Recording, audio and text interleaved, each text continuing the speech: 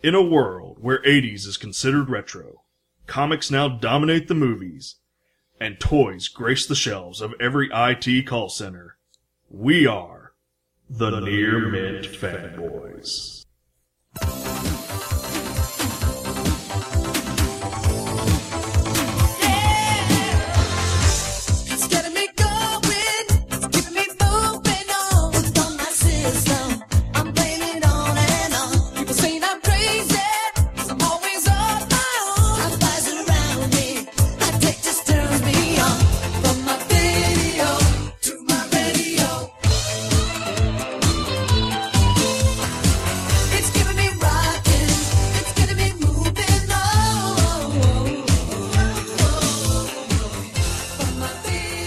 Welcome to Near Mint Fanboys.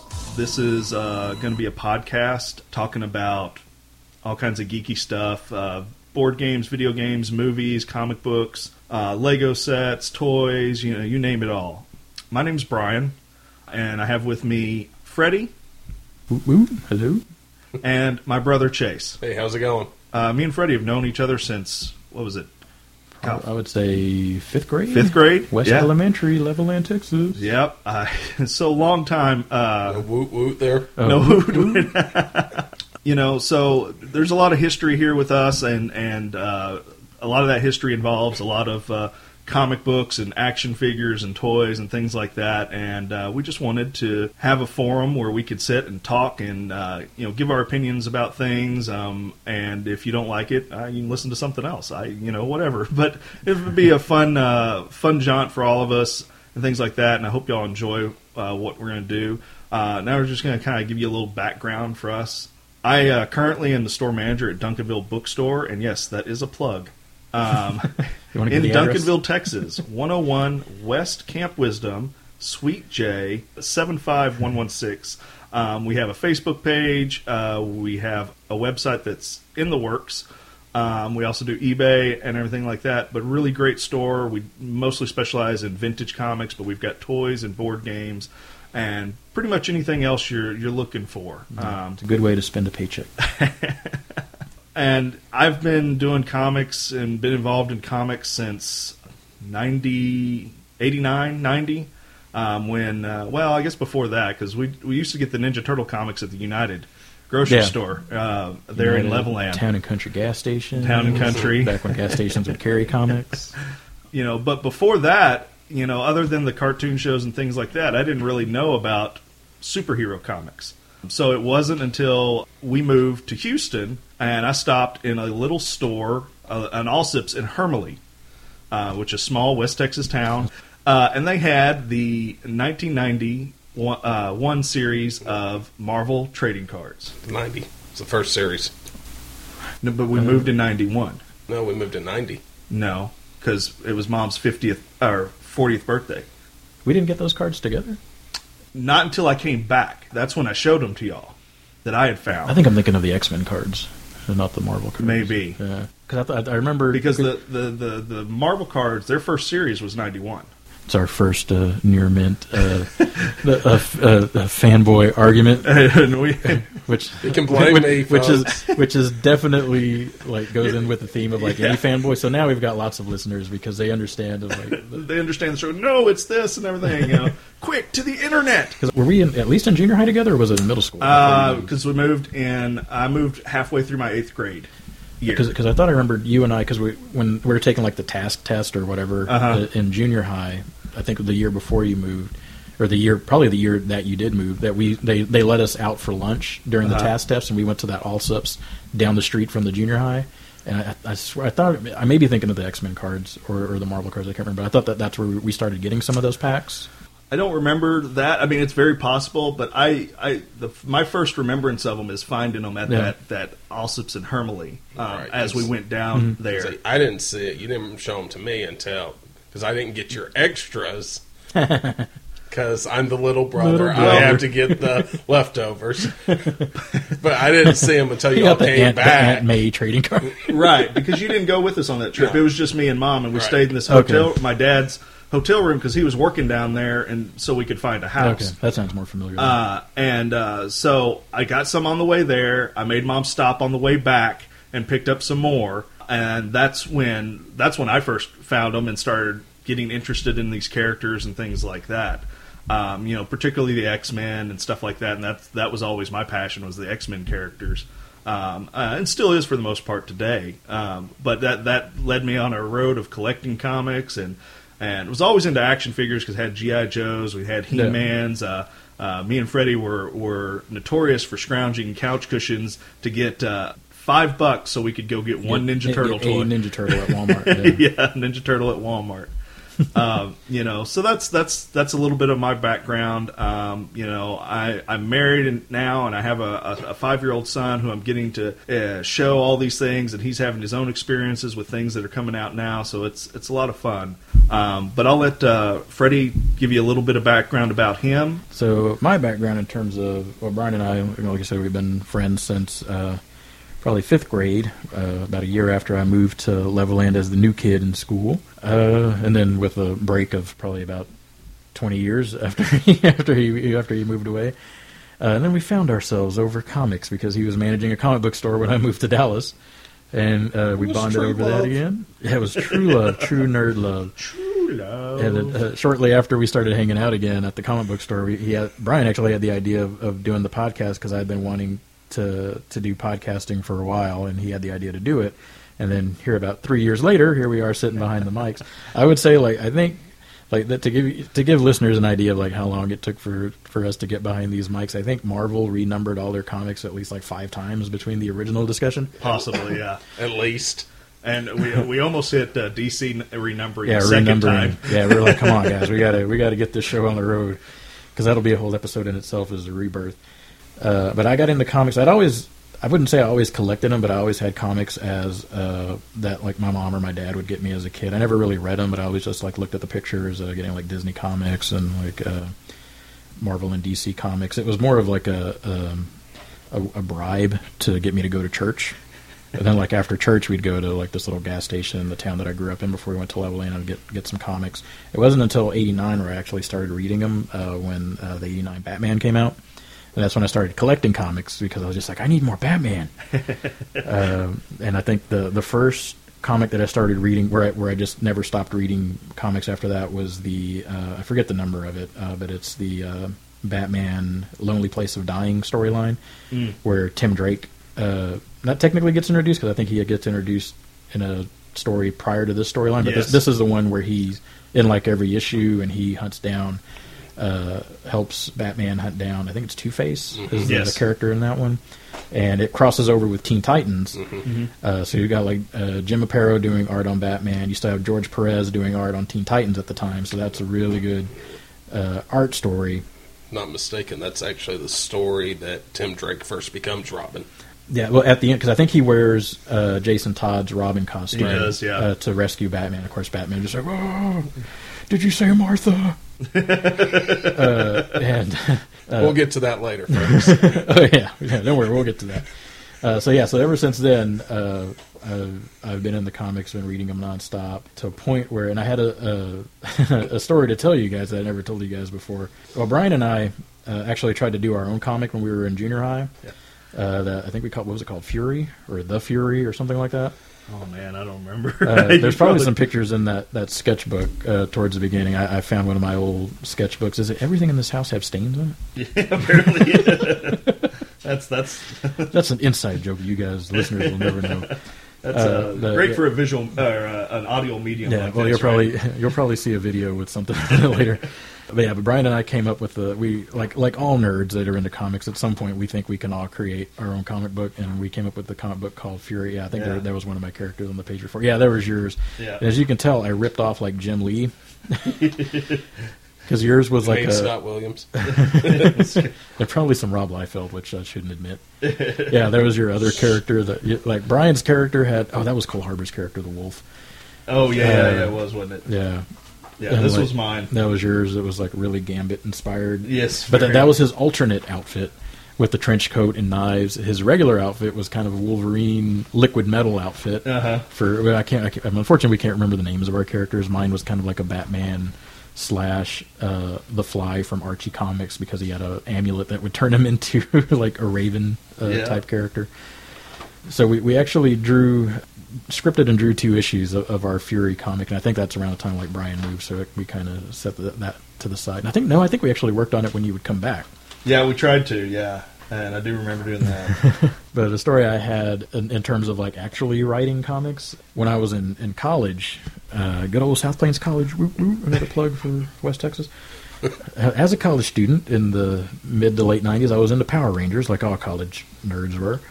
And Hamilton Comics had the rights to the Power Rangers to do. And I think didn't Hamilton used to do like Uncle Scrooge and stuff like that? Because I don't know if Disney had their own imprint.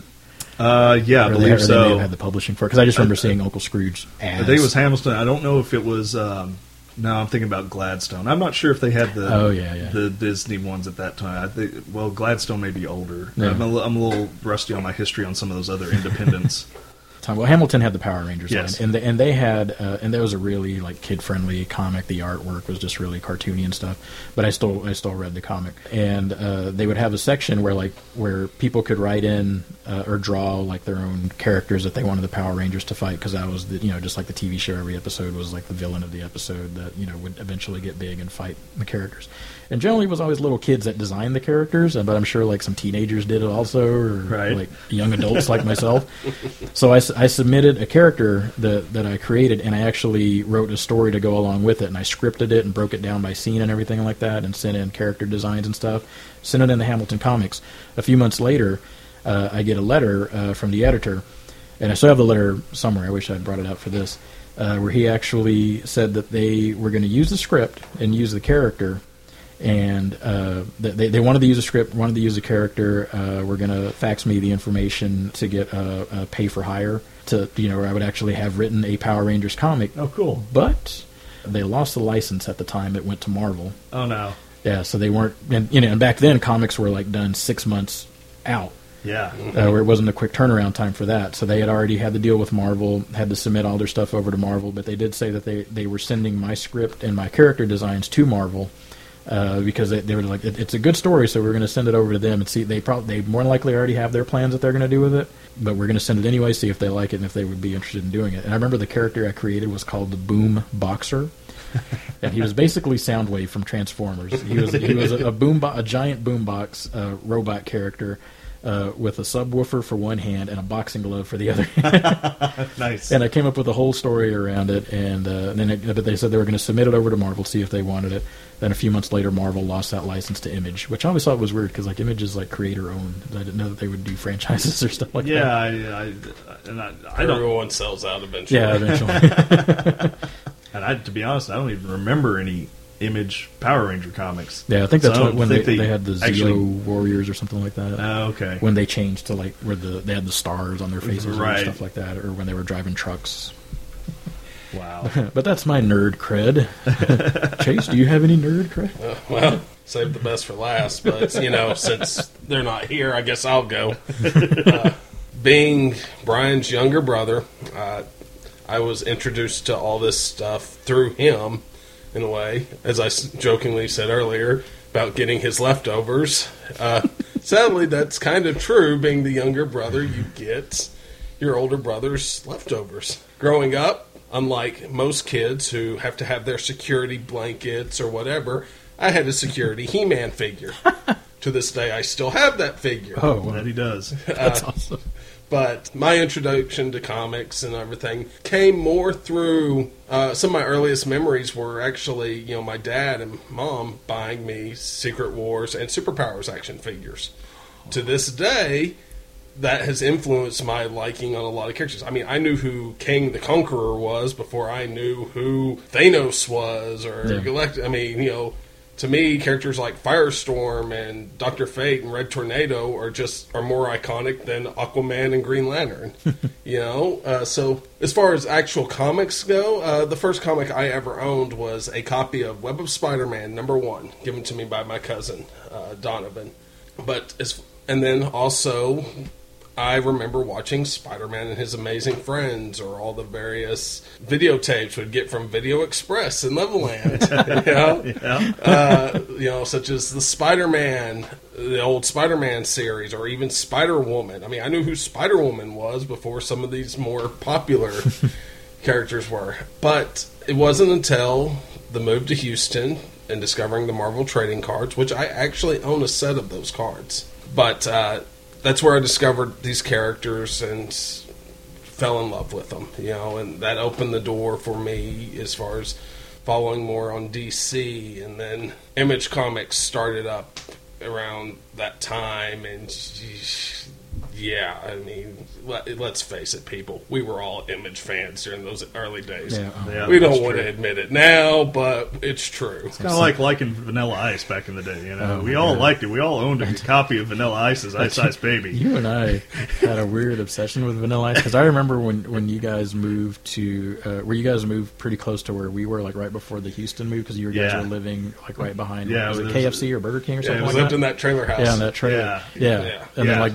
we lived down the street back in Levelland, and I remember going to your house and being in your room in the trailer, and we were just listening to my cassette of Vanilla. We were listening to the "Stop That Train," like not even the good Vanilla Ice song that was on there.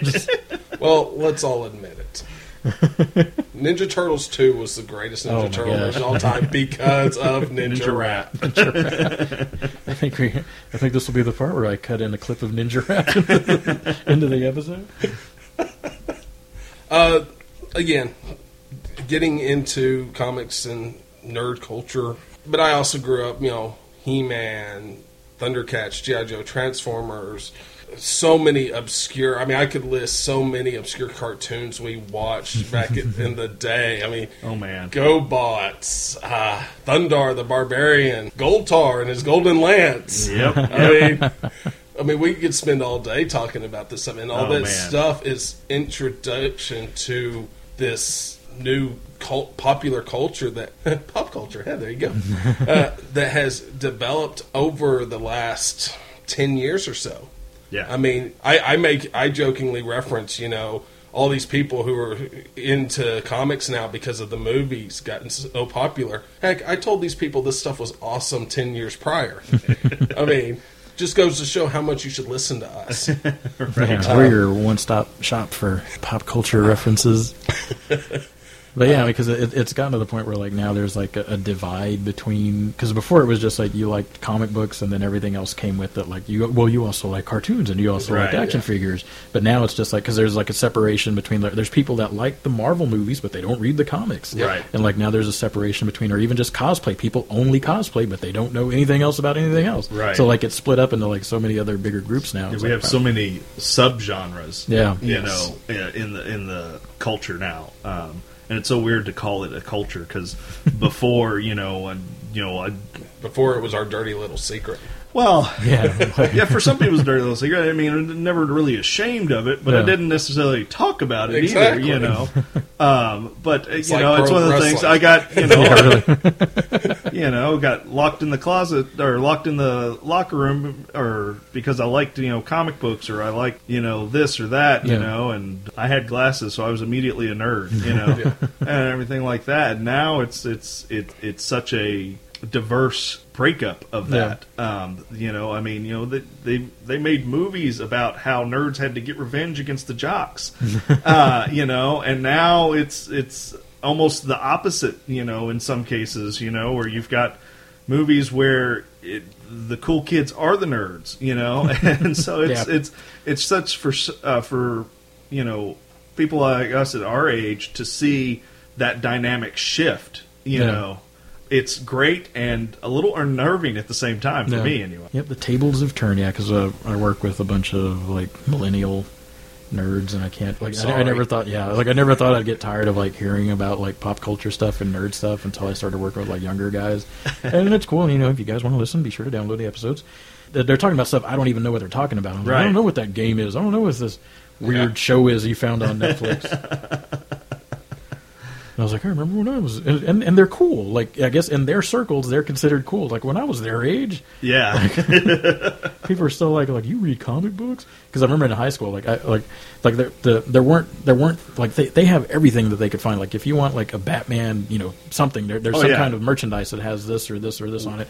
I had to go to, like American Flea Market in Lubbock and found like a bootleg X Factor T-shirt, right? And I would wear that to high school, and I was just like, "Oh, this is the most awesome thing ever!" And then it like tore up after a couple of washes. Yeah, mean, for us to find stuff when we were younger that was comic related, Yeah. unless you lived in a metropolitan area, like we ended up finding out once we moved to Houston. But before that, you lived in a small town, you just couldn't find it. And this was the days before online shopping or eBay, whatever. I mean, if you wanted something, you had to go hunting for Drive to the store and find it. Yes. If it wasn't at that store, you had to go to the next store. But it's weird now because, like, remember, like in the boom of the '90s for comics, like every store was just like, we got to get in on this. So, like, you'd find comics at like gas stations, which is, I mean, that's where I found them anyway in the '80s.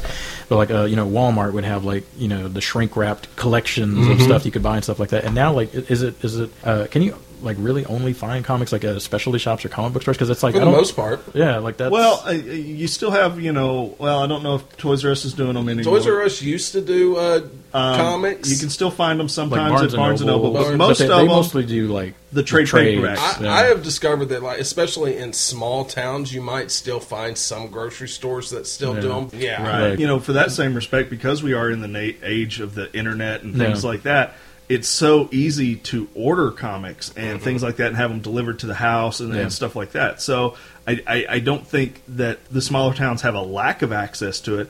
I think they have a different kind of access and even probably more access than we do. Well, heck, digital comics. And then there's the other point is digital comics. Now you don't even have to have a physical copy in your hand, and that may be a topic for another show. Like Brian's against that.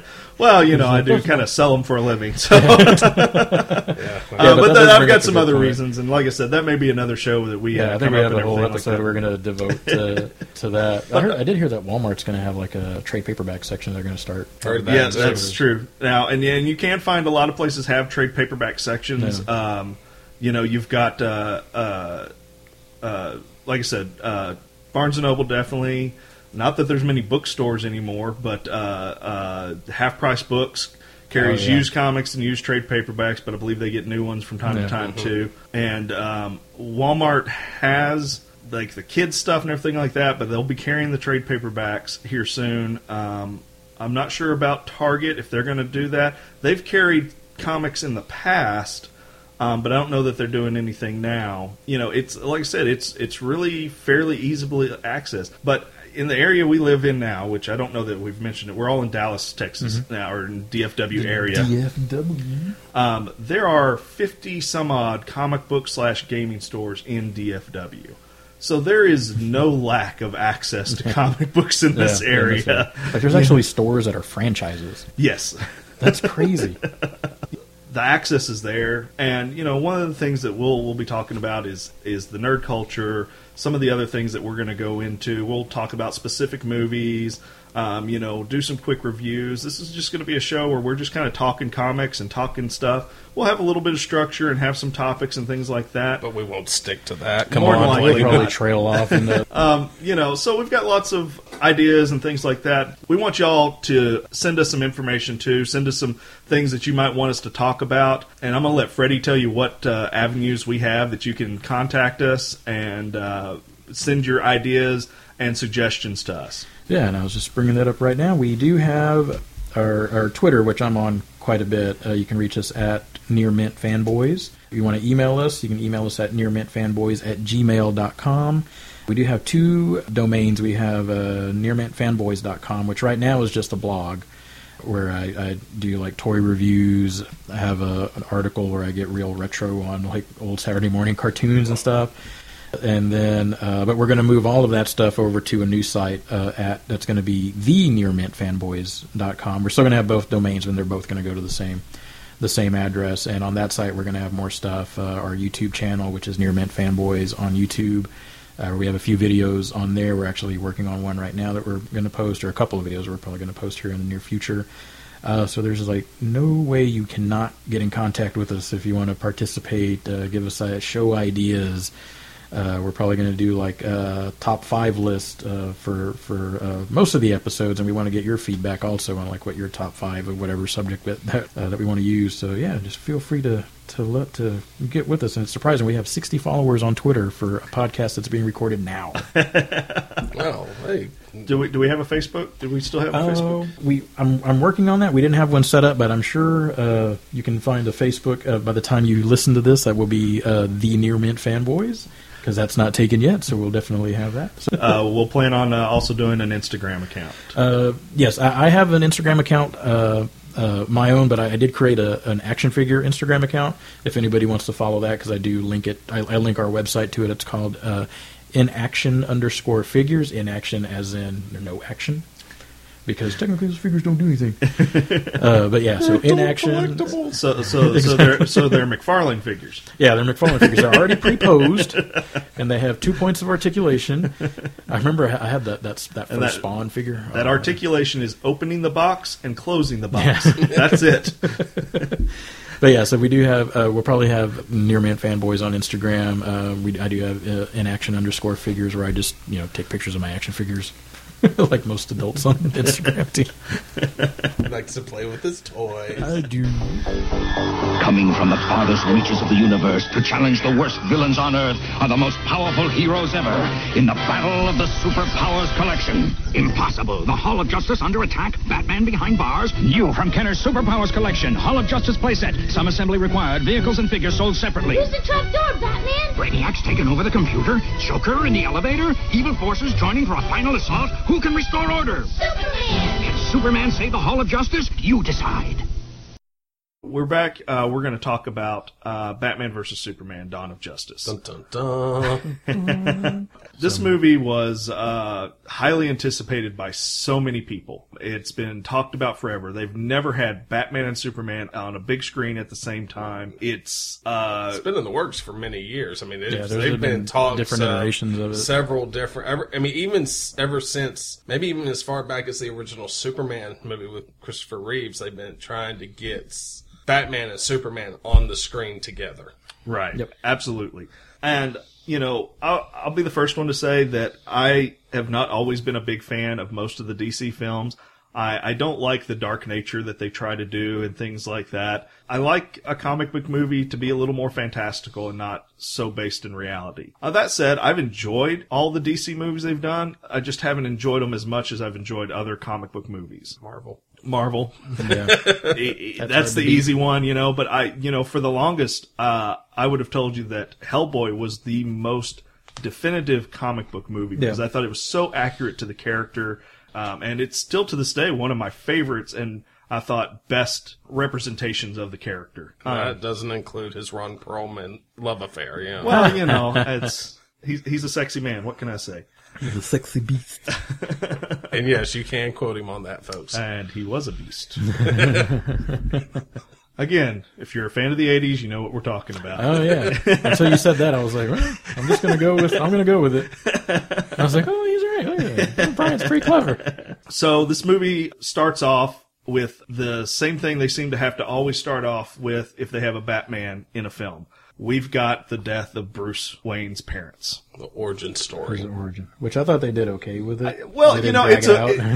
It was a very well filmed origin. Yeah. But I don't know that we needed it again. Well, no. I like that they used it as opening credits. That way you get it out of the way. Batman has had how many films, and everyone has had an origin or touched on his origin. If you're alive today and you don't know Batman's origin, you've been living under a rock. Yeah, it's kind of like Spider-Man and Uncle Ben. Like, you don't need another origin.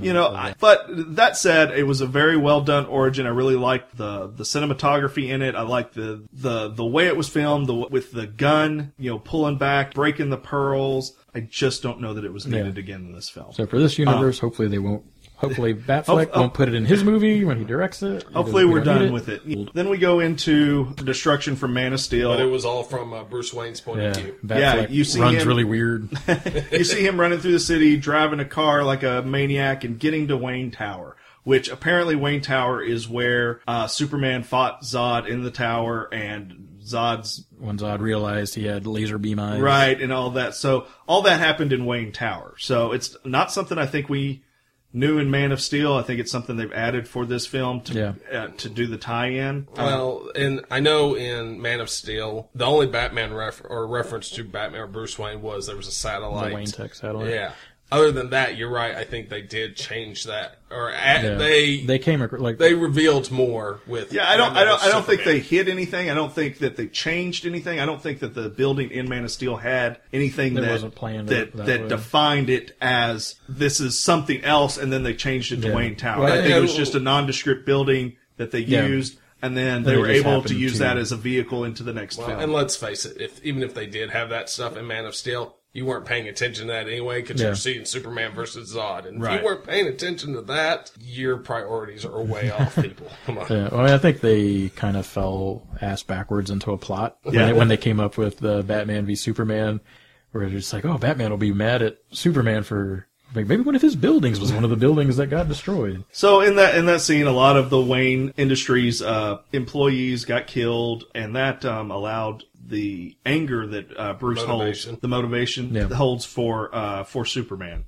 So after we see that, we then go to Lois in the desert. She's in Africa and she's going to interview some warlord. So then you see this terrorist's bodyguards turn on them and kill everybody, and then leave the area. The terrorist warlord guy then takes Lois hostage, and in comes Superman. He stops the terrorist from killing Lois. Essentially, they basically say he kills the terrorist. Yeah, I would say, like, I think he killed that terrorist. I mean, he just... plows through him. He plows through him.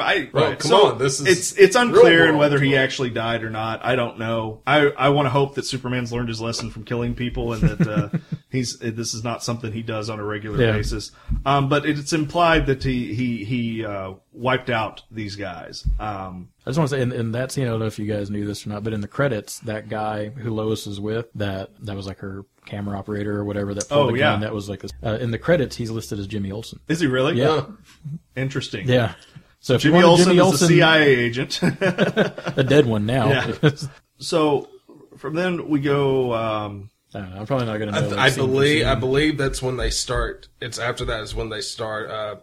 What's her name? The lady who played the senator. Yeah. Right. So we get the senator, and they're interviewing somebody from Africa, and they're saying he came down and killed everybody. He's wiped out villages and all this stuff like that. Which you're like, what? Well, and that's always been the thing with Superman, is that, he is the most powerful being on the planet. How do we control that? Well, the best answer is you can't. We've got this set up where you've got the animosity between Batman and Superman, or at least the Batman's animosity towards Superman. Superman has no idea about it yet. Yeah.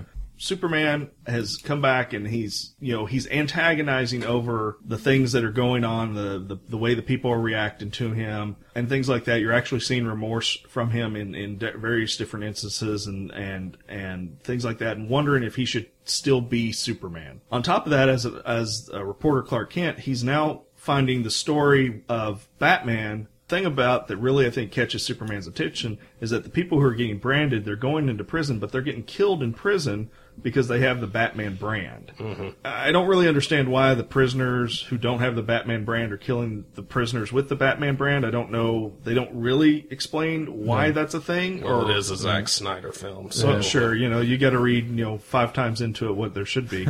But that's really what catches Superman's attention, is that people are dying because of Batman's actions. Yeah. Like you would think, like if you were in prison with the Batman brand, like that would make you badass. Or you're just like, oh man, you went up against the Bat. Yeah, like right. I mean, you lost, but like that would be like a So you have this, and now Batman is trying to find ways to stop Superman. He is looking at different avenues of ways, and he's found out that LexCorp might have some information that he needs. So we fast forward to the party. You have Batman trying to discover ways to take care of Superman, trying to figure out what he's all about and what he can do to take him out. You have Superman struggling with who he is and whether he should still be Superman. So we go into the party where Clark Kent and Bruce Wayne first meet. Lex is hosting the party, and while Batman and Superman are there, Wonder Woman shows up, or Diana Prince. Well, and let's also indicate that Bruce Wayne is way taller than Superman. Yeah. Like taller. He's also wider than Superman. So Affleck put on some serious muscle for this film, man. I mean, he was busting out of his little one-piece suit that He was he busting had out of that going on. little car he was driving. Yeah, that too.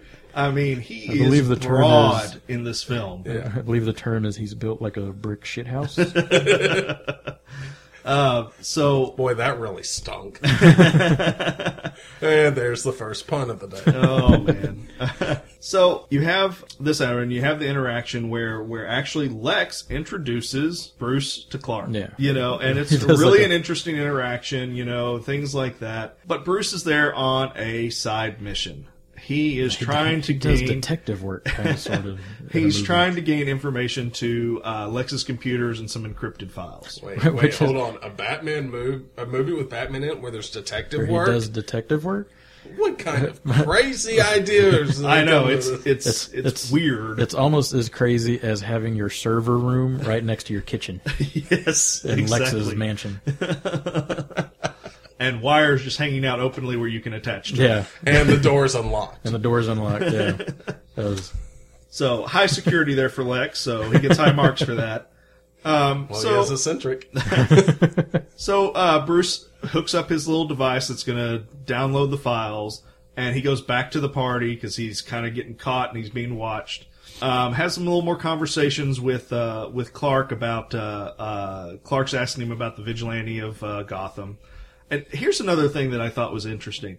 And I've never looked up if they have a geographical map of the DC universe where certain cities are or things like that. But I never in a million years imagined Metropolis was right across the bay from Gotham. yeah. Yeah. My understanding was, and I don't ever really remember where Gotham was state-wise, but I always knew Metropolis was like in the Kansas. It was in Kansas somewhere because it was always within driving distance of. But it Smallville. was Okay. always a coastal city, though, because they had like, Well, shipping yeah. ports and stuff like But that, it was, which Kansas well, isn't. of course, you also got to remember we live in Texas. It takes 12 hours to drive everywhere. Yeah. It's not the same case with every state. Because I always got that from Smallville. Yeah. Like Right. where like you know, Clark is on the on the water tower or whatever, and he can see Metropolis. And I was like, I never thought Metropolis was like in the middle of the country because it has well, shipping you know, ports. You go back to the old Hobbs Bay, which is a part of the comic Sure. history. You go back to the old Christopher Reeve Superman and everything. You always get the idea that Metropolis was essentially New York. Yeah, You know, so that's how I always imagined it. yeah. And Gotham, I never really knew where Gotham fell, except that it was this huge, just massively dark city. Yeah. But Gotham having- was Jersey. Jersey. I think that's what in this movie it was. Yeah, You know, so I mean, you can talk about some of the other cities. You know, you've got Central City, you've got the Gem Cities, Star City. Central City. Yes, Central City, Coast City. Coast City, yeah, there was National Greenland- City. National City. There was isn't there an Opal City or Opal City, yeah. Opal City. I think it's one of the gem cities. Yeah, so I mean, and I always imagined all of those being like on, Or the, on the East, East Coast. or West Coast. Sorry, Yeah, West Coast. Yeah, Well, I Coast always City felt- is West Coast, though, right? Like I believe Green Lanterns. Coast City's supposed to be West Yeah, Coast. you Eric. You've got the Metropolis and Gotham, and you know, Clark was talking to Bruce about Gotham and the vigilante of Gotham and what he thought about. So Bruce sees Diana Prince and sees that she is gone off somewhere. So he goes to find where she went and goes to find his device that was downloading the information from Lex's servers. Well, the device is gone. Well, he sees Diana Prince go up the stairs and out the building. He follows her, and she gives the indication that she has the device. She gets into a car and drives off. He eventually gets the drive back from Wonder Woman, talks to her at some other event. But he still doesn't. Yeah, get they're the at like a drive museum. back. Yeah, he or- does. Because yeah. he has the drive Because before tells the him, nightmare Yeah, sequence. she tells him like it's in his car. Again, don't listen to me, folks. I don't know what I'm talking They're about. at like some museum Because event. he She's asked seeing her, that sword. yeah, the sword was a fake, this blah, blah, this. Their little banter, and then he asked her why she wanted, essentially asked her why she wanted the files, and she says, they've got a photo of mine I want back. And in this day and age, you're just like, oh yeah, it's a TMZ nip slip.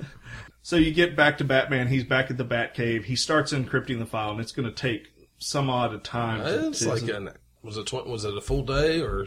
I don't know, it's enough where he falls asleep in Yeah. front of the computer. And this is where we get to the Which is nightmare something Batman never sequence. does. Right? Wow, yeah. Justice never sleeps. So Why you would get that to be? this scene where you see this sun-scorched planet and all kinds of industrial machinery and crashed items and destroyed. And just so you know, people, cities. one of the first things you see in this scene is an Omega symbol on the ground. Yeah, foreshadowing. I totally missed that one. So I only knew it because people would point it out like before the movie even came out.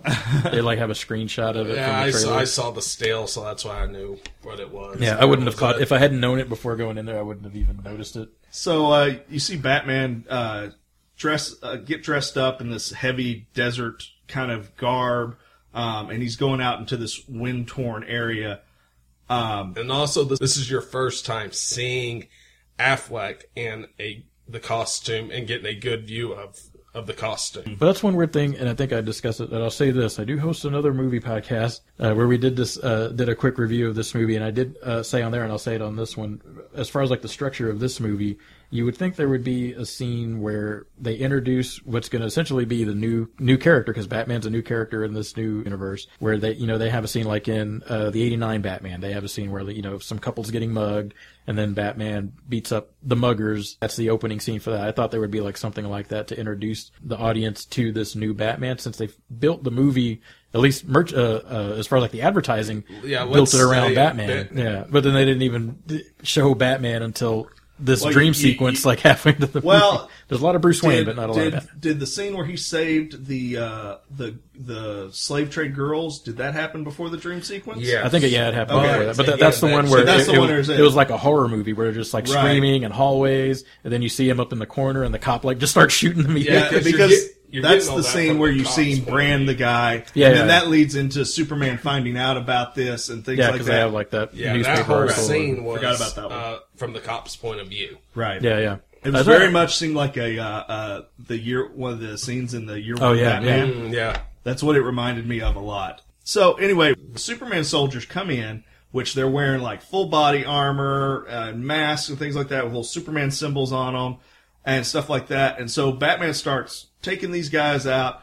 So you have all this, and then you have these, what we now know are parademons. I thought they looked awesome. And they're coming down, and they're helping the Superman soldier and everything, and they capture Batman. Yeah. They take Batman down to this underground area, and he goes over to Bruce, who's hanging up, and he then proceeds to interrogate Bruce a little bit and rips his mask off. It shows Superman as a bad guy, and that's the emphasis he of the whole lasers sequence. the other two guys that are hanging. Yeah, there's two other guys that he lasers. He executed them. Yeah. And that's the whole emphasis of this whole part of this movie is the worst case scenario with Superman. And this is kind of whether it's a future sequence, whether it's a nightmare sequence, regardless, this is Batman's biggest fear come to life. Right. So you flash from that and you get the Flash. Well, yes, we're going to get to that. But Batman wakes up, so you realize it's a dream.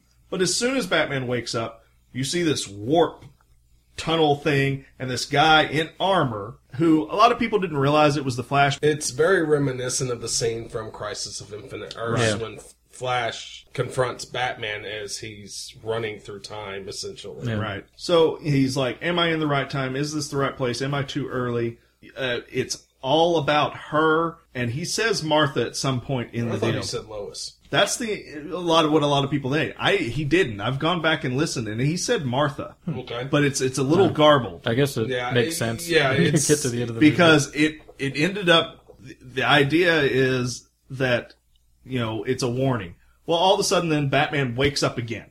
Yeah. Okay, so you have the impression that this Flash thing was another dream sequence.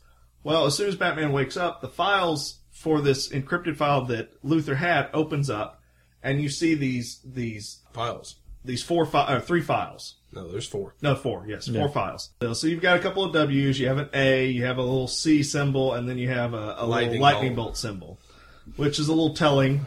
So he clicks on the W symbol, and he sees a picture from World War II? World War One. Yeah, World War One. And he sees the woman that he has seen in the 2 events he's been to. The one who stole the drive, and she's dressed up in this armor, and she's with soldiers from World War One.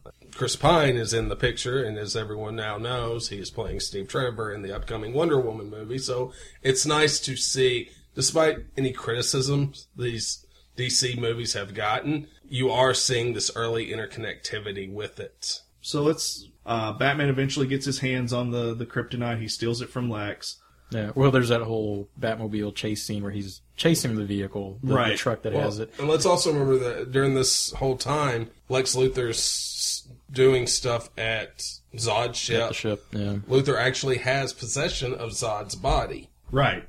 So we're setting all this stuff up for this. They're setting all this stuff up. Batman gets the kryptonite. Well, there's that whole again. There's the whole the car chase scene. Batman runs through all the truck because Superman does show up in that scene, right? Where it's actually their first it shows the Batmobile tears through everything. He's got machine guns shooting everybody, shooting everything in sight, killing people. Apparently, I think he does kill because like surely nobody would survive because he rams the Batmobile through trucks. I mean, which I don't have the big issue that people have with, like Batman would. Yeah, like at this point, he's just like.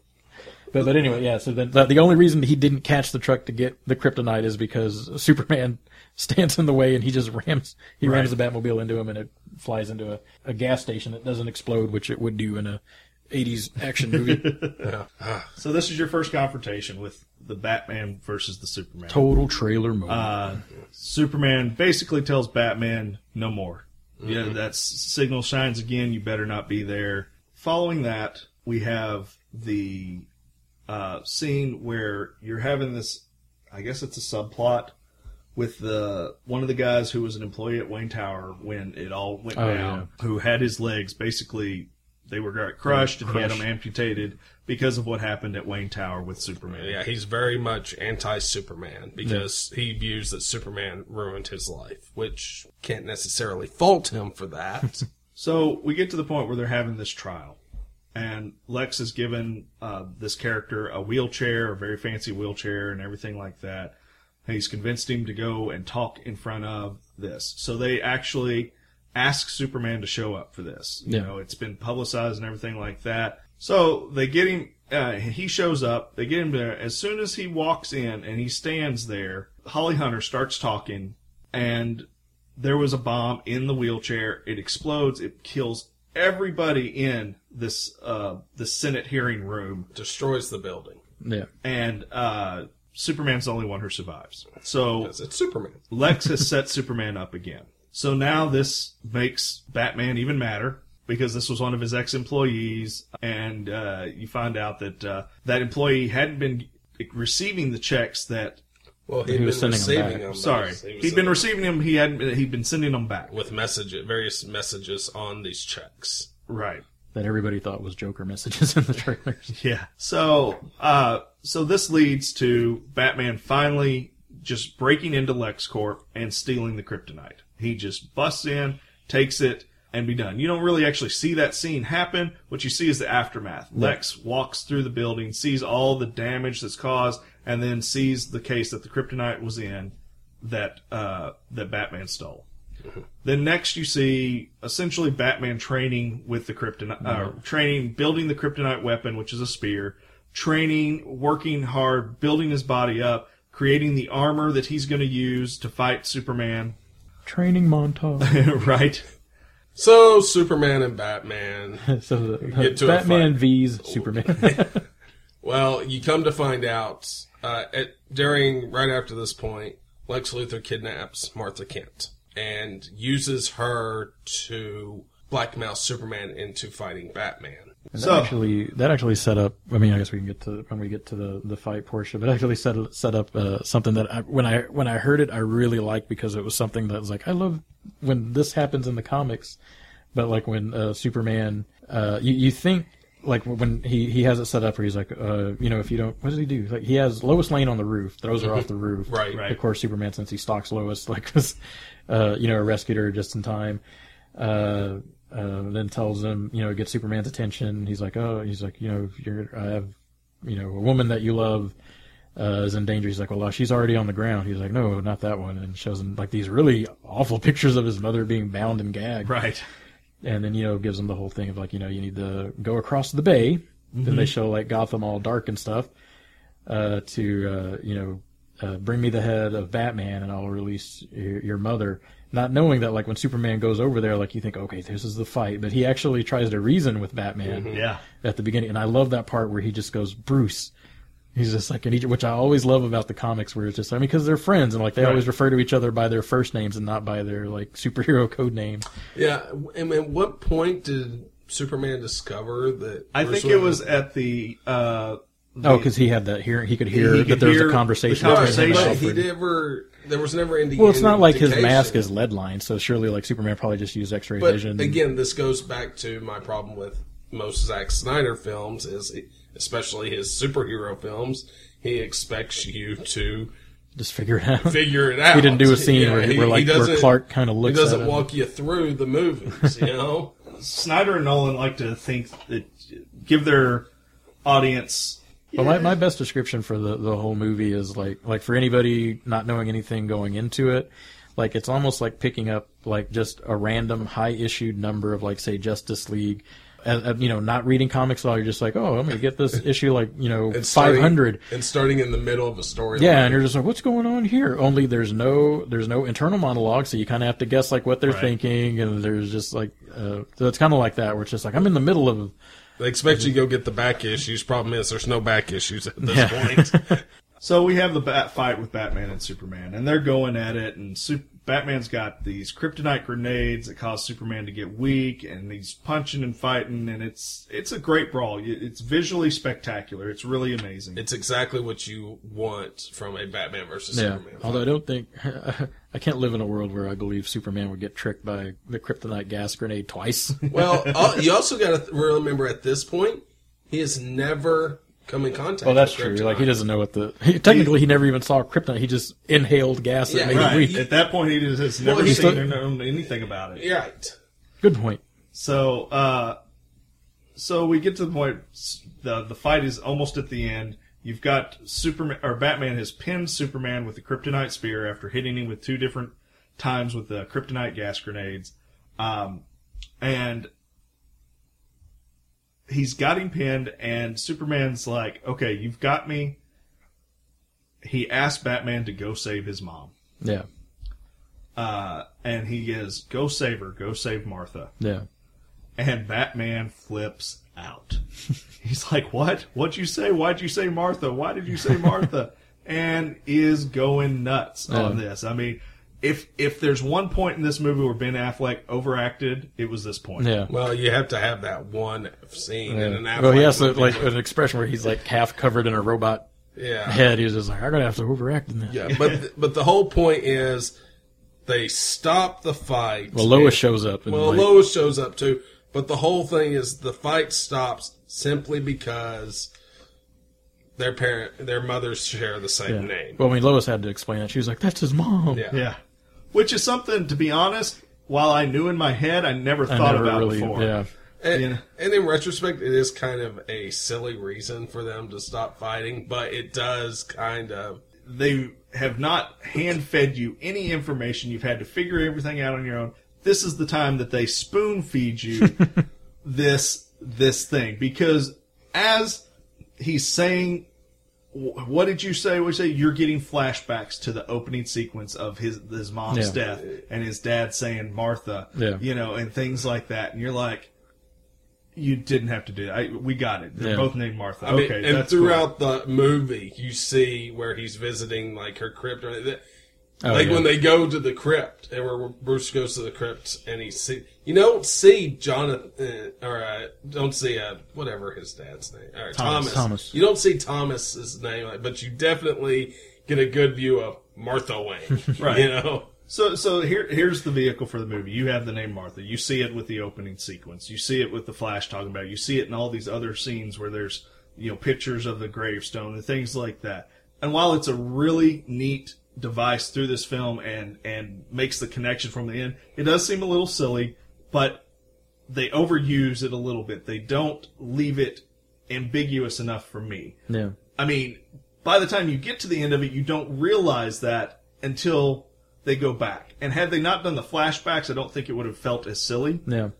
But I like that. So that was interesting. So all this time, Lex is in the alien ship. He's creating Doomsday. they realize something's happening in the ship because there's all this electricity coming out of it and everything, and it's sucking power. So Superman agrees to go take care of that if he'll go save his mom. Yeah.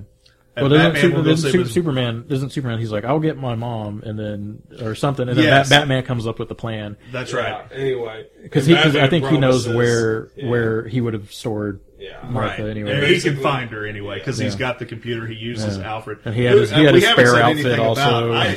Jeremy Irons' Alfred was fantastic. That was awesome. I really liked that. It was a very down to earth. He doesn't take any crap from He was very much that Alfred you get from the comics now, where it's the old SAS operative. Yeah, he's kind of like anyone. Jeff Johns' Earth One Alfred. Yeah.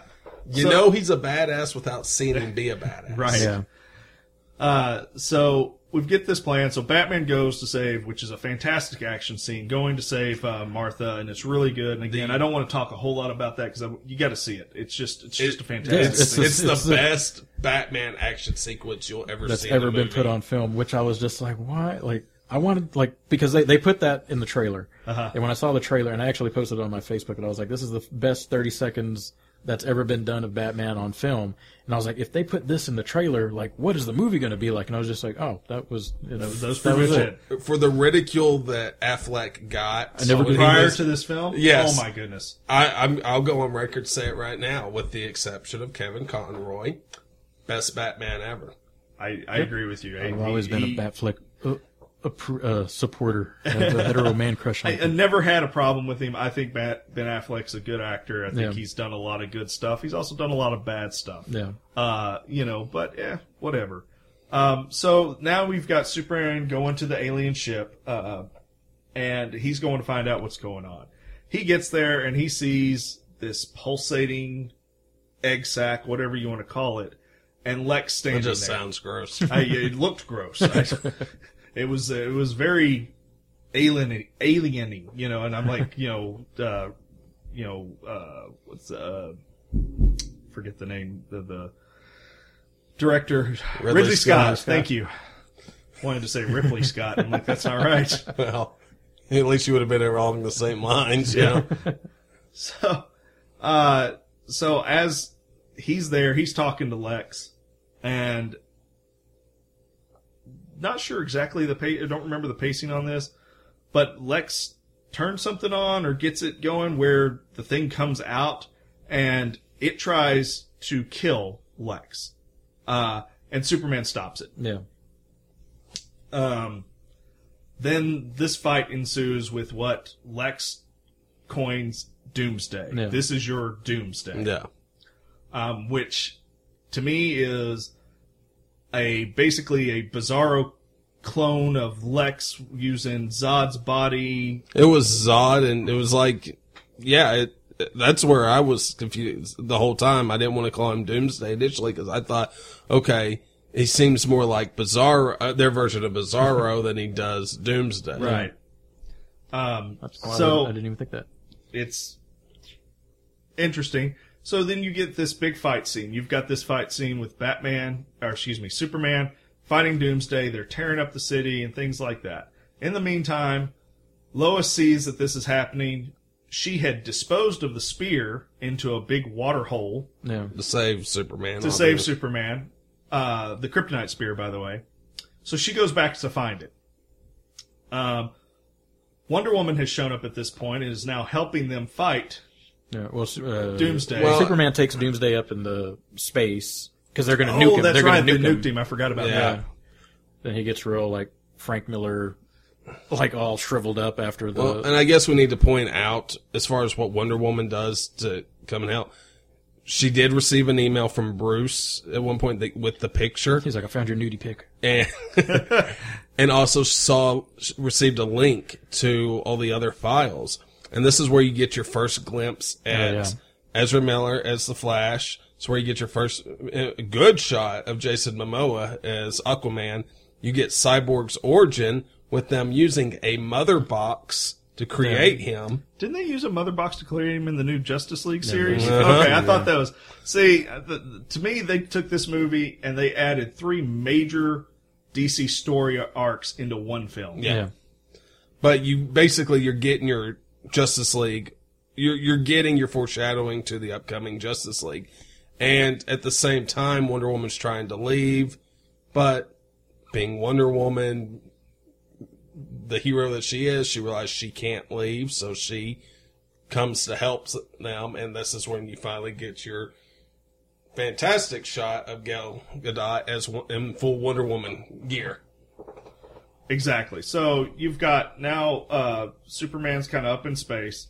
Wonder Woman and Batman are kind of fighting Doomsday as best they can. Superman gets healed up. He comes back down. They're now all three fighting him. Except that Lois going to get the spear gets trapped. Of course, Lois is in danger again. And Superman hears it because he's got his ears attuned specifically to her voice, I guess.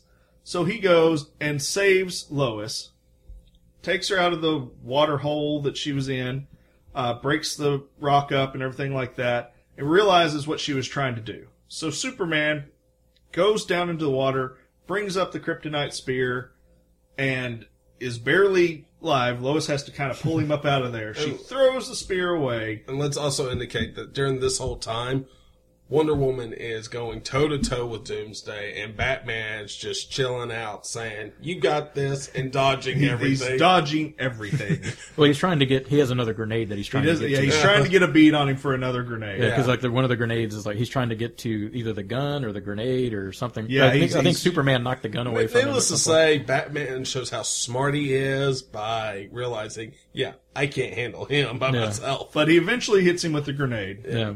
And Gal Gadot then cuts Doomsday's hand off, right? At that point? Yeah, and then he gets like another bone spear. And at this point, then, that's when Superman has picked up the spear and is hurtling towards Doomsday with the spear. Now, was it after the nuclear explosion, when they got hit with the missile, when Doomsday fell to Earth, woke up, and that's when he started getting... Yeah, the bones started looking more like Doomsday instead of the blob. The squishy Hulk. So, Superman spears Doomsday with the spear, and at the same time, Doomsday, because Superman is weakened because of holding the kryptonite spear, and because Doomsday is in the movie, he spears Superman through the chest with his bone protrusion. Spurs. Oh.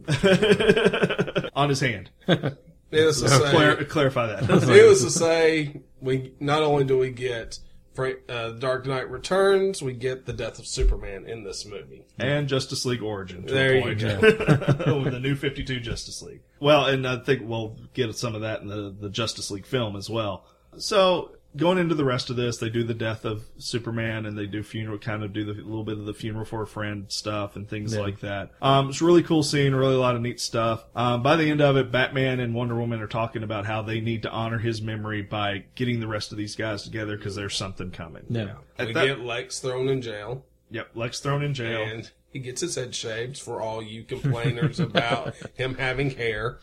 There's some other nuances to the film, but again, if you haven't seen it, go see it. If you have seen it, you know what we're talking about. All in all, I really like this film. I thought it had some problems with the pacing and the editing. I thought all the pieces of the story were there. I didn't really see any plot holes personally. No. But I thought that it just wasn't put together well. It could have done with a few more scenes to help explain certain things. It could have done with a few less scenes, in my opinion. I thought the end funeral scenes, some of those were a little long. There were some of you didn't need the Batman training montage. I mean, come on. It felt like Footloose all over again. And what is wrong with that? Sacrilege.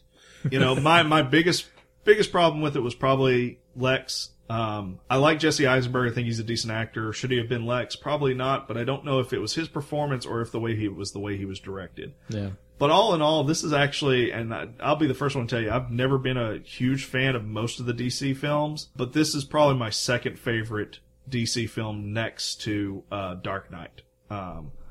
And I even have problems with Dark Knight, which we can go into a different subject on that. But really great film. What did y'all think? I enjoyed it. My issues were the same as yours. Like I said, I think that the cinematography, it felt choppy throughout the film. And it's just because You seem like placement was wrong. Like I said earlier, the whole your first good look at Batman in costume was during that nightmare sequence. Right. Shouldn't you have at least had something before that to get a good look at him? You know, Eisenberg as Luthor. I'm not a fan. I knew I wasn't going to be a fan from the trailers. Hopefully, they find some way to rectify that. But all in all, I did enjoy the movie.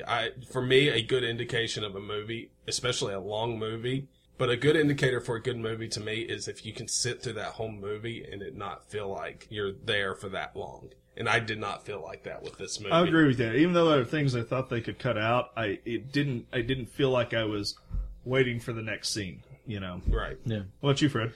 I'm fairly similar. I mean, I think it's going to be hard for me to rewatch it. I wish there was more Batman just because the marketing of it seemed like it was going to be all Batman action. And then they introduced him, like you said, in that dream sequence where that's a good, I mean, technically they introduced him in that other scene with, where he's torturing the dude, but very, like, blurry and very closely, but it was a good scene because it makes you, like, realize, like, how scary Batman is to, well, it plays up that urban legend. Yeah, like the urban legend. Well, and like I said, I think they did the year one scene. I think, you know, Snyder wanted to do the year one. He wanted to do, you know, Batman Dark Knight Returns, and he wanted to throw so many different comic references into this. Yeah, like he definitely loves comics. He's not good at telling stories about them, but I mean, you know, God love him for at least, you know, having somebody direct one of these movies that's a fan of the source material. He's like an overexcited fanboy. Yeah, it's like, oh, there's this. I want this. This. I want to do this.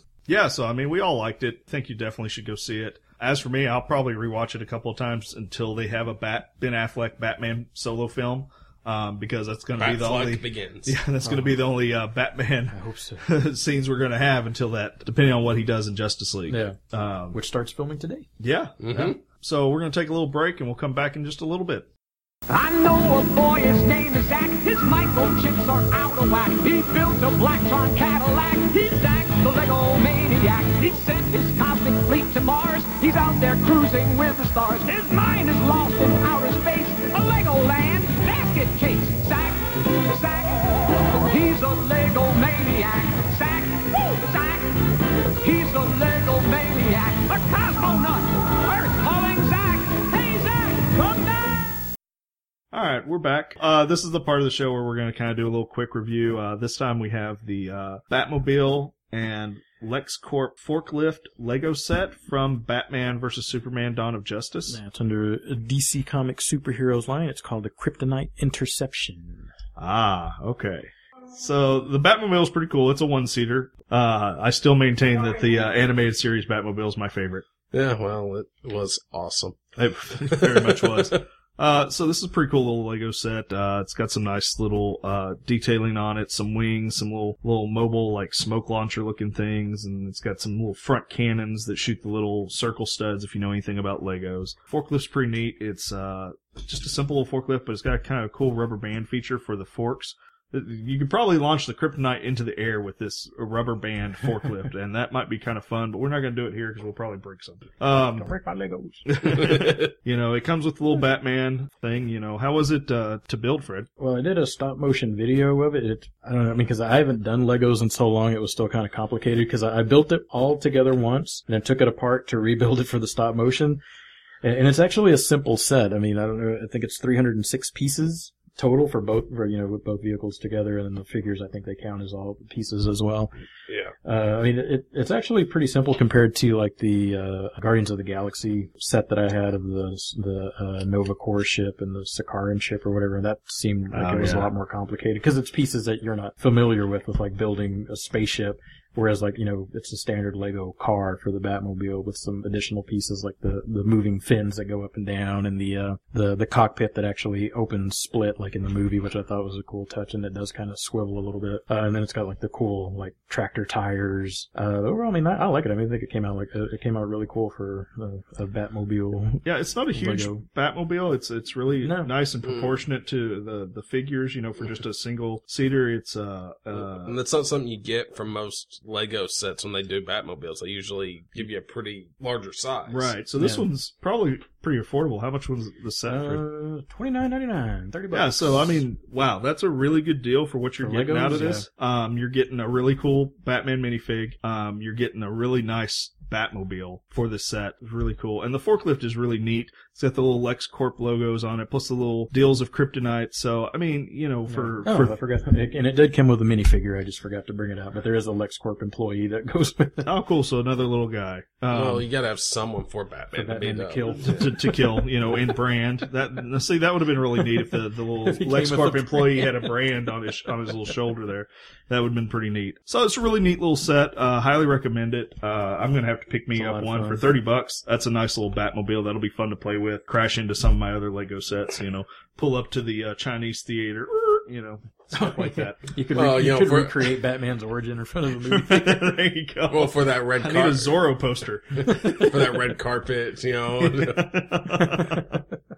We're also going to talk about, this is something DC started doing recently. These are, I'm not really sure what they're calling this line, but what it is that they're doing their popular graphic novel that goes along with one of their animated movies. Basically, you know, they've done several different animated movies based off various popular storylines. And what they have done is they've re-released the stories in hardcover format, but they include the movies with them. Yeah, so you get a hardcover of, and this one that we're looking at is Batman: The Dark Knight Returns, 30th anniversary edition. And what you get is you get a hardcover version of the story by Frank Miller. You also get the Batman: Dark Knight Returns animated movie. You get the Blu-ray edition. You get the DVD feature. You also get a digital copy of it. And then this one also includes the Dark Knight Returns special features disc that you would get if you just bought the Blu-ray or DVD combo. And it's just a nice little deal. They've done several of them. They've got about 8 of them out right now with various different stories based on their anime. There's a Wonder Woman. There's the Justice League Origin. There's also the Throne of Atlantis storyline. Public Enemies. The Earth 2 one, which comes with, what's the name of that movie? Crisis on Infinite Earths? No, it's not Infinite Earths. Crisis on Two Earths. Yeah. I like that one a lot. Yeah, you also have Year One, Batman Year One, which is a good one, and it comes with Batman Year One. Don't they have a copy of they released the first volume of Batman Black and White, but it comes with the Gotham Knights, which was the animated movie that was supposed to bridge Batman Begins and Dark Knight. So anyway, they got a lot of these out. These are really cool books. This one, they're hardcover. Yeah, it's for the price. Nice. You get a movie, a hardcover book, and they're what's the price point on this? This one was they're ranging anywhere from 25 to about 34, and this one's 34. Yeah. Or $33.99. Really cool little deal. We've got this one here, and we're gonna figure out some kind of contest for you guys, so that y'all can win this. It's already been opened, but we just opened it with shrink wrap and everything like that. Movies haven't been played. The digital code hasn't been used, so this will be up for giveaway as soon as we figure out a contest for you guys to do on that. So you have to continue listening. Yes, because you'll want this. This is really awesome. It's really awesome. Or you can go buy it from Duncanville Bookstore. All right. So that's kind of our quick review. We're going to talk about different things in that section, whether it be toys or books or comic books or video games or something like that. But this is the point where Freddie has something special for us. For our inaugural episode, and for it being the topic of being Batman v Superman, I came up with the game that I'm calling Brother v Brother, or Bryman versus Super Chase. Just a fun game for us to kind of break the champagne bottle on the ship to inaugurate our first episode.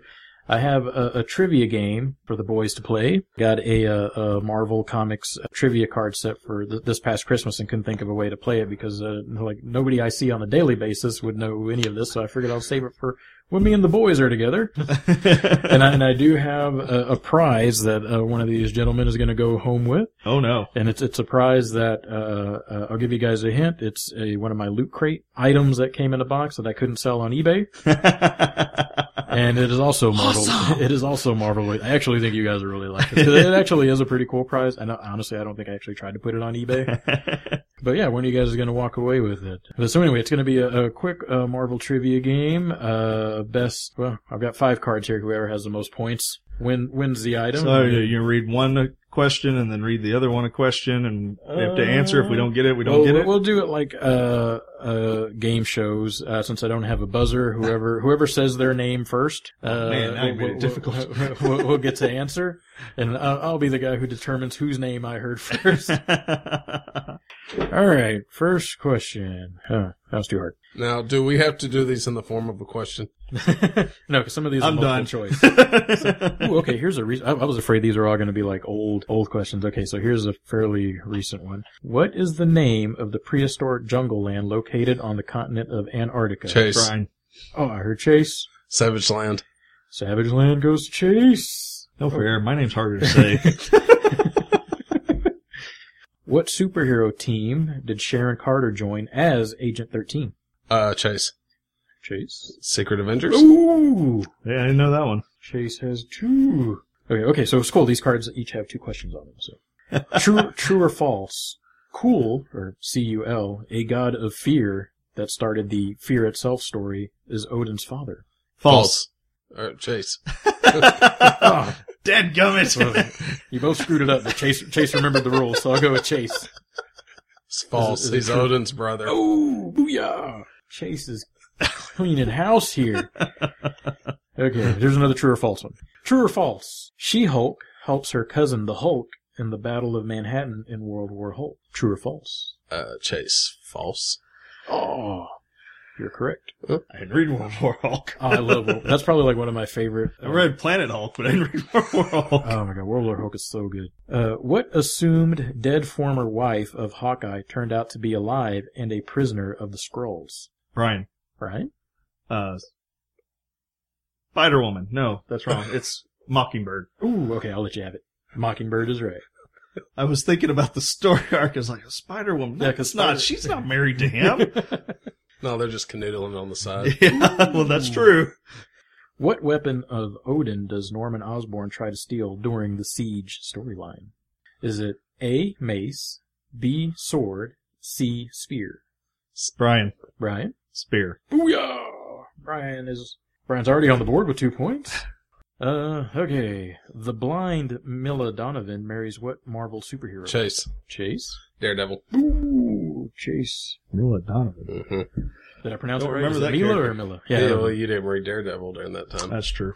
So suck it. Okay, another multiple choice here. What is the villainous name of... Oh, come on. What is the villainous name of crime lord Wilson Fisk? Brian. Oh, Brian. Kingpin. Booyah! I almost it was like I should have read that one before I said it out loud because that was way too easy. Okay. Most issues of Marvel Team Up featured what superhero working with Chase. another member of the Marvel Universe? Spider-Man. Ooh, Spider-Man on the board. Okay, multiple choice. What powerful heroine wields the sword Dragonfang and rides Chase. a winged horse named Aragorn? Please let me finish the question. Fine, Brian. You know what? Technically, Brian did say it when I finished reading the question. Valkyrie. There you go. You wouldn't even need multiple choice on that one. You can't change the rules in the middle of the contest. Well, I'm down to my last card. Chase is at 6, Brian's at 4. I gotta win these next two. This next one will be worth 5 points. Oh, okay. I'm just kidding. That wouldn't be fair.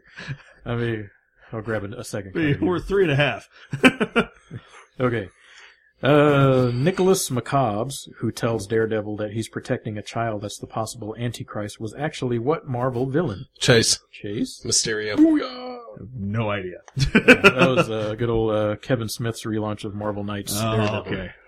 Okay, well, we got 2 questions here. Do we want to continue?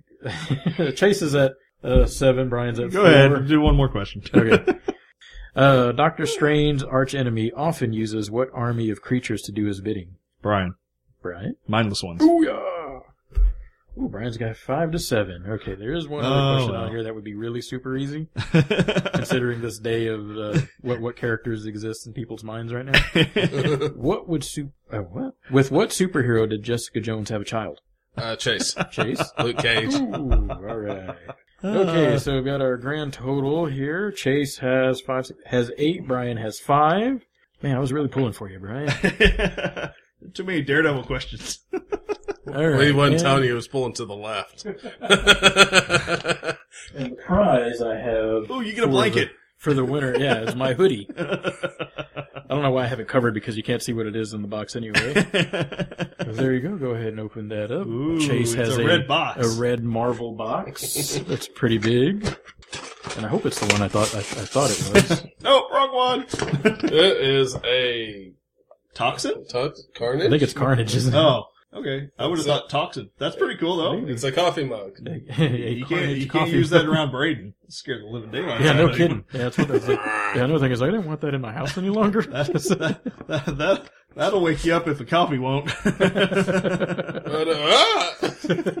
So that was our first edition of Brother versus Brother. All right, so the next part of our segment, we're going to do our top 5. The Fanboy 5. In honor of doing this Batman versus Superman Dawn of Justice episode, our top 5, or Fanboy 5, since I guess we're going to coin that now, what we decided to do was to pick your top favorite actors that have played Batman and Superman. But what I wanted to do is to have them matched up. Who's your top favorite Batman actor to have played Batman against your top favorite Superman actor who's played Superman? And we didn't restrict it to just film. Mm-hmm. You could use TV, you could use animated series, voice actors, things like that. So we'll start, we'll go back and forth. We'll start at our bottom and work our way up to our number ones. And I'll go first. Okay. I did do an honorable mention on this one. And my honorable mention is Adam West versus George Reeves. I think while they're not my favorites, Batman and Superman, I would have loved to see them go against each other in the hokey, corny world of Batman and Superman that they would have done. That would have been a really neat one for me. Fred, did you have an honorable mention? I had one I was going to use as an honorable mention, but since I couldn't come up with a fifth one, I mixed that into my top 5. Well, then give us your number 5. My number 5, I went also with George Reeves, the old black and white Superman, and put him up against Batfleck. Oh, wow. Because I wanted the darkest Batman that was ever created to go up against probably like the closest thing we have to an Adam West type Superman. Because this is a Superman who like really only fought gangsters. Right. And never had went up against anything like any menacing monsters or anything like that. They have him go up against Ben Affleck's Dark Knight. Yeah, like Dark Knight, just dark Batman character altogether. And plus there was that video that was going around since Ben Affleck did play George Reeves in biopic movie where they tried to cut it to look like it was like Affleck versus himself. Yeah, so that was my top 5, and that was the reasoning. My number 5, and that was the reasoning just to see like the darkest Batman ever put on film versus like probably the cheeriest Superman that was ever put on film. Well, and normally Chase would have a top 5 too, but we forgot to tell him that we were doing this one, on this one, so he didn't get anything prepared. So we're just going to kind of let him comment on our choices and, see what he thinks of those.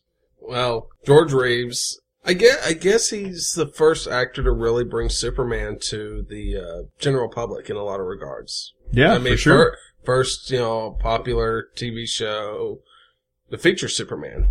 So, just kind of see that compared with Adam West, who did the same thing with the 60s Batman series. Yeah, I could see that. And as far as Batfleck and George Reeves, I mean, that would be an amazing train wreck to watch. That would be short. I thought about putting, and I'm going to blank on his name because I don't remember, the guy who played Batman in the old black and white Batman. Oh, yeah. I thought about there putting him was a few against different Reeves. ones, but yeah. Yeah, and I was just like, no, your pinnacle hokey Batman was definitely Adam West. Yes. So my number 5 is Val Kilmer versus Dean Cain. For the longest before we had Christian Bale, I maintained that Val Kilmer was one of the best representations of Batman and Bruce Wayne. Yeah. He was the first one to really do the martial arts kind of stuff and things like that, even though it probably wasn't him, but that's how they filmed it. The kicks and the high flying punches and the little more what I expected out of Batman. But his Bruce Wayne, I thought, was fantastic. Really loved that. I mean, even though he was going up against, Jim Carrey and Tommy Lee Jones and their, say what you want to, they're very flashy performances, whether you like them or not. They were fun. They were very, almost 66 Batman-esque, but I enjoyed what they did. And really liked it. But, Dean Cain, having him go up against him, who, in my mind, when I hear Superman, I still kind of picture him, because he just had that really good Superman look. Yeah. And even though it was a TV show and Lois and Lane, and you can say what you want, I just really liked his look for Superman. Mm-hmm. And so having them go together to the two guys that I kind of thought really embodied those two characters as best they could at the time that they could. There've been better since, there's been worse since. But at the time that they were there, they were my favorites. Well, and those two were the first time that during that time period, they really kind of romanticized the characters. Yeah. Lois and Clark was it was a romantic action. Yeah. But the main focus was on the love relationship between Lois and Clark Kent. And of course, with Val Kilmer, that's where you got introduced to the bat butts and the bat nipples to give all of you lady fans out there something to swoon over.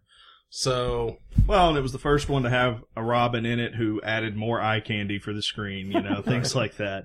I think they really played on the wanting to get the women in there for that film. Yeah. All right, so Freddie, what's your number 4? My number 4, I'm calling this one they're playing continuing versions of characters that were already in Batman and Superman movies. I went with Val Kilmer, who is essentially playing a continuation of Michael Keaton's Batman because he was in that universe, and Brandon Routh, who is essentially playing Christopher Reeve's Batman, because that was technically supposed to be between 2 and 3, right? Right. Yeah.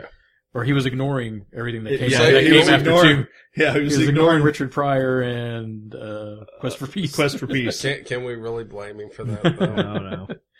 But I went with that just for that, because they were continuing characters. And I always liked Brandon Routh. I always felt like he should still be Superman. And I really think he got a really bad shake as far as Superman. I don't think the film was that bad. I mean, it had its problems, just like the Man of Steel had its problems. Yeah. But it was a film that was made 20 years too late. It really, credit to what Bryan Singer vision. He did his vision. He wanted to do a continuation of the Christopher Reeves, and he did that. And I like that film for that reason. Yeah. Was it the film we needed at the time? No. Not really. Well, I'm not a big fan of Lex Luthor still continuing his plan of getting land. Right.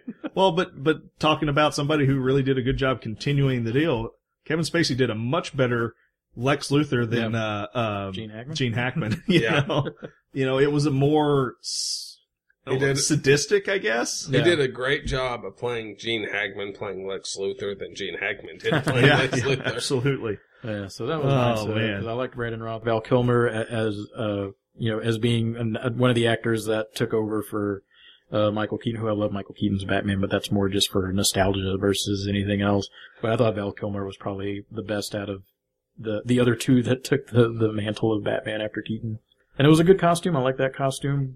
Not so much the nipple parts, but it looked like it was more functional and probably a lot more comfortable. Well, and like I said, that's one of the things that a lot of people have said about the Keaton costume is that because he couldn't move, he was just a walk and punch kind of guy. And that's some of the things that I didn't like about that. All right, so I'm going to do my number 4. I'll do George Clooney versus Tim Daly. I really like George Clooney. I think that he got a bad rap, kind of like Brandon Routh on his Batman, because Schumacher just destroyed that film. It was, I mean, I even didn't necessarily hate Schwarzenegger as Mr. Freeze, but the dialogue and everything like that film was just bad. Yeah, he was really punny. Yeah.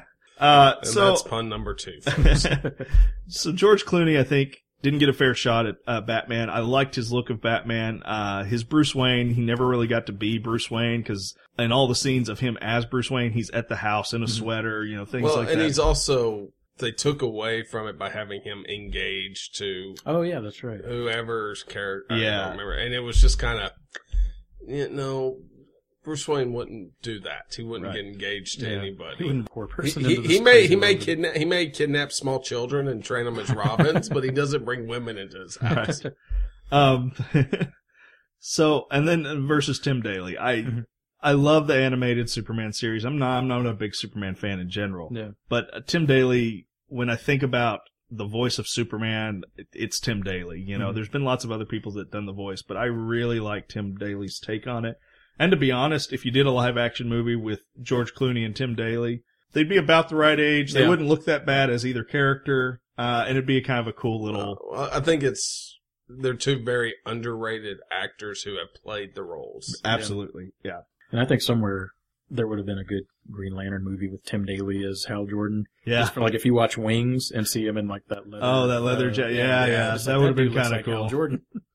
All right, Fred, what do you got for number 3? My number 3, I went with the opposite of my number 5, which I went with the darkest Superman with the brightest Batman. I went with Adam West versus Henry Cavill. And pretty much for the same but opposite reasons as my Affleck Reeve, is just like the brightest Batman versus like the darkest Superman ever put on film. Like the most and I don't know, I mean, surely like Adam West Batman would definitely have something in his bat utility belt. Right. That would definitely take care of Henry Cavill's Superman. And then, of course, that West had, like, you know, he had equally awesome vehicles, Batmobiles, Batcopters. All kinds of gadgets. It's awfully colorful. Yeah, he's awfully colorful. That's the brightest yellow known to man. Like, that would be like where that, like a dark Metropolis and a bright, sunny Gotham or sister cities. Right. But yeah, well, that was my reasoning for those two for my number 3. Okay.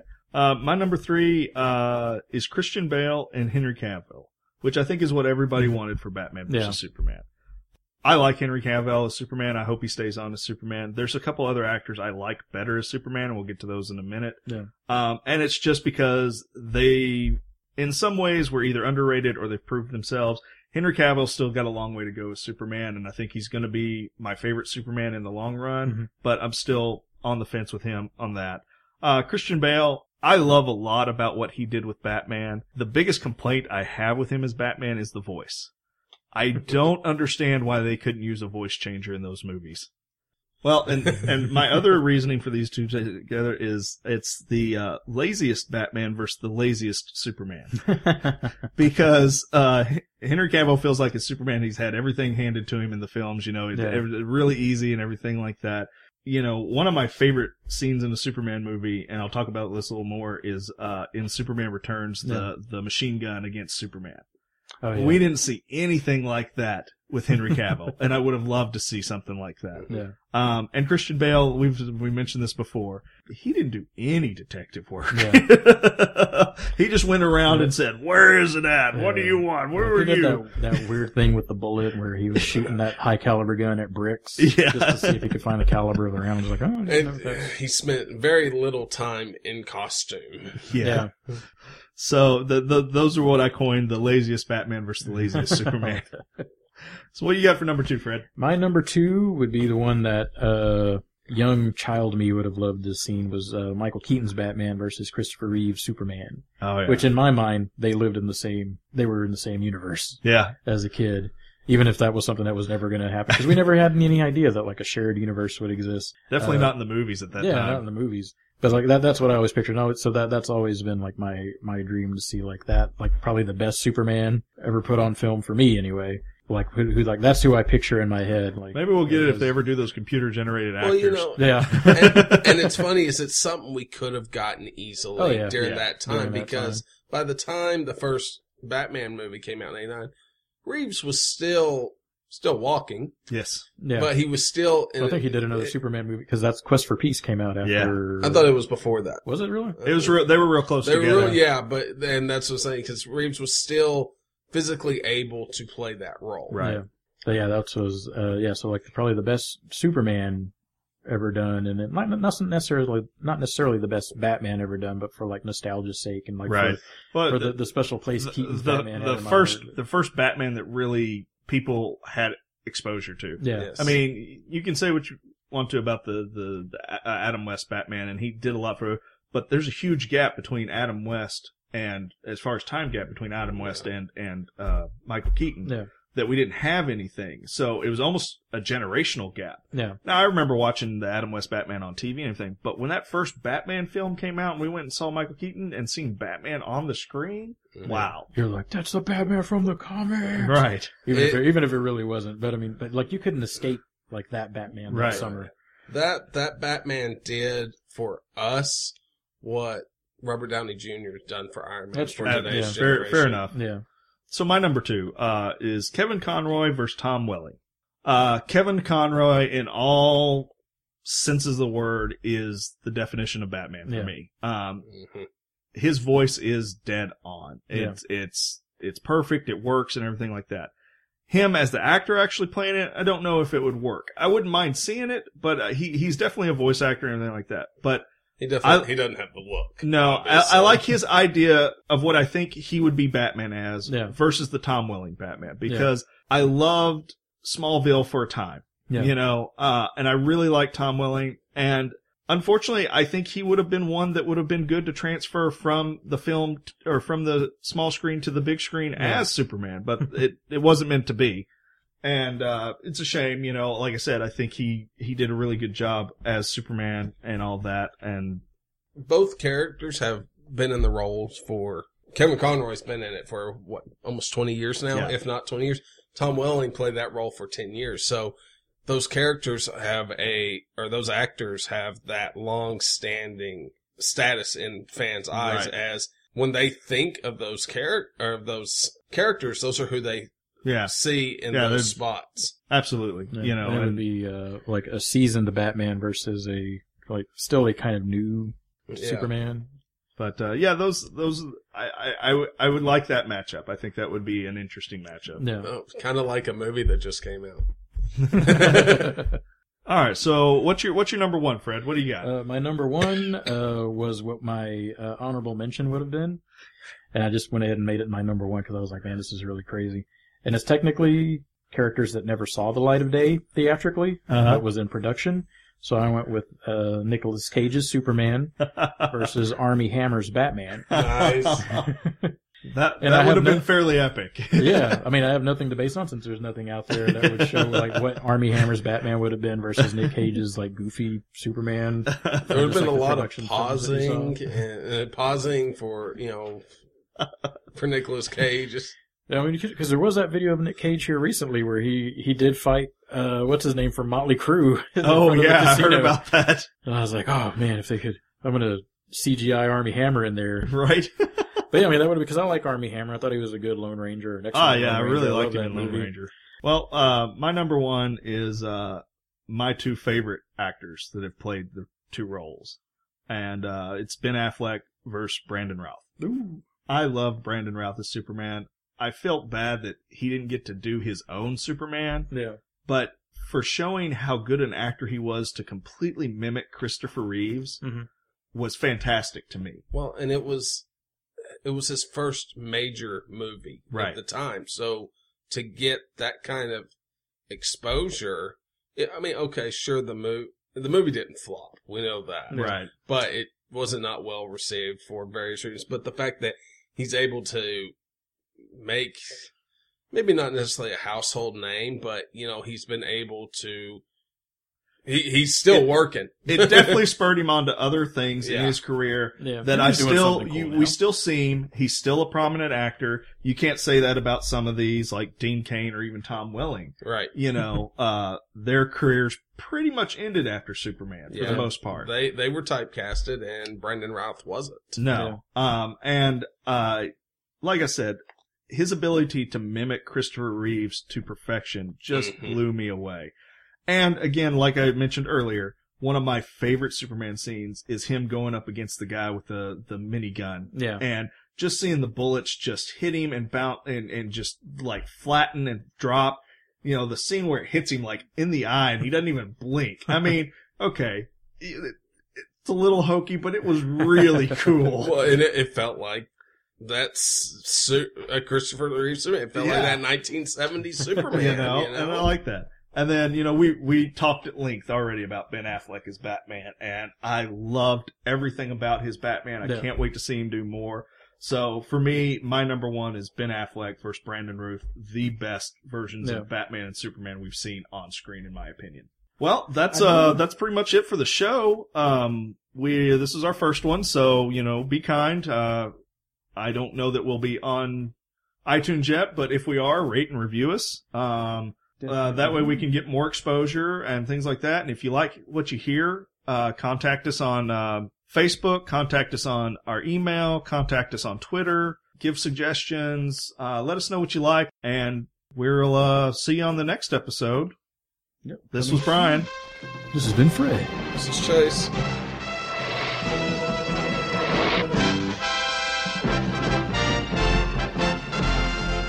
Gathered together from the cosmic reaches of the universe, here in this great hall of justice, are the most powerful forces of good ever assembled.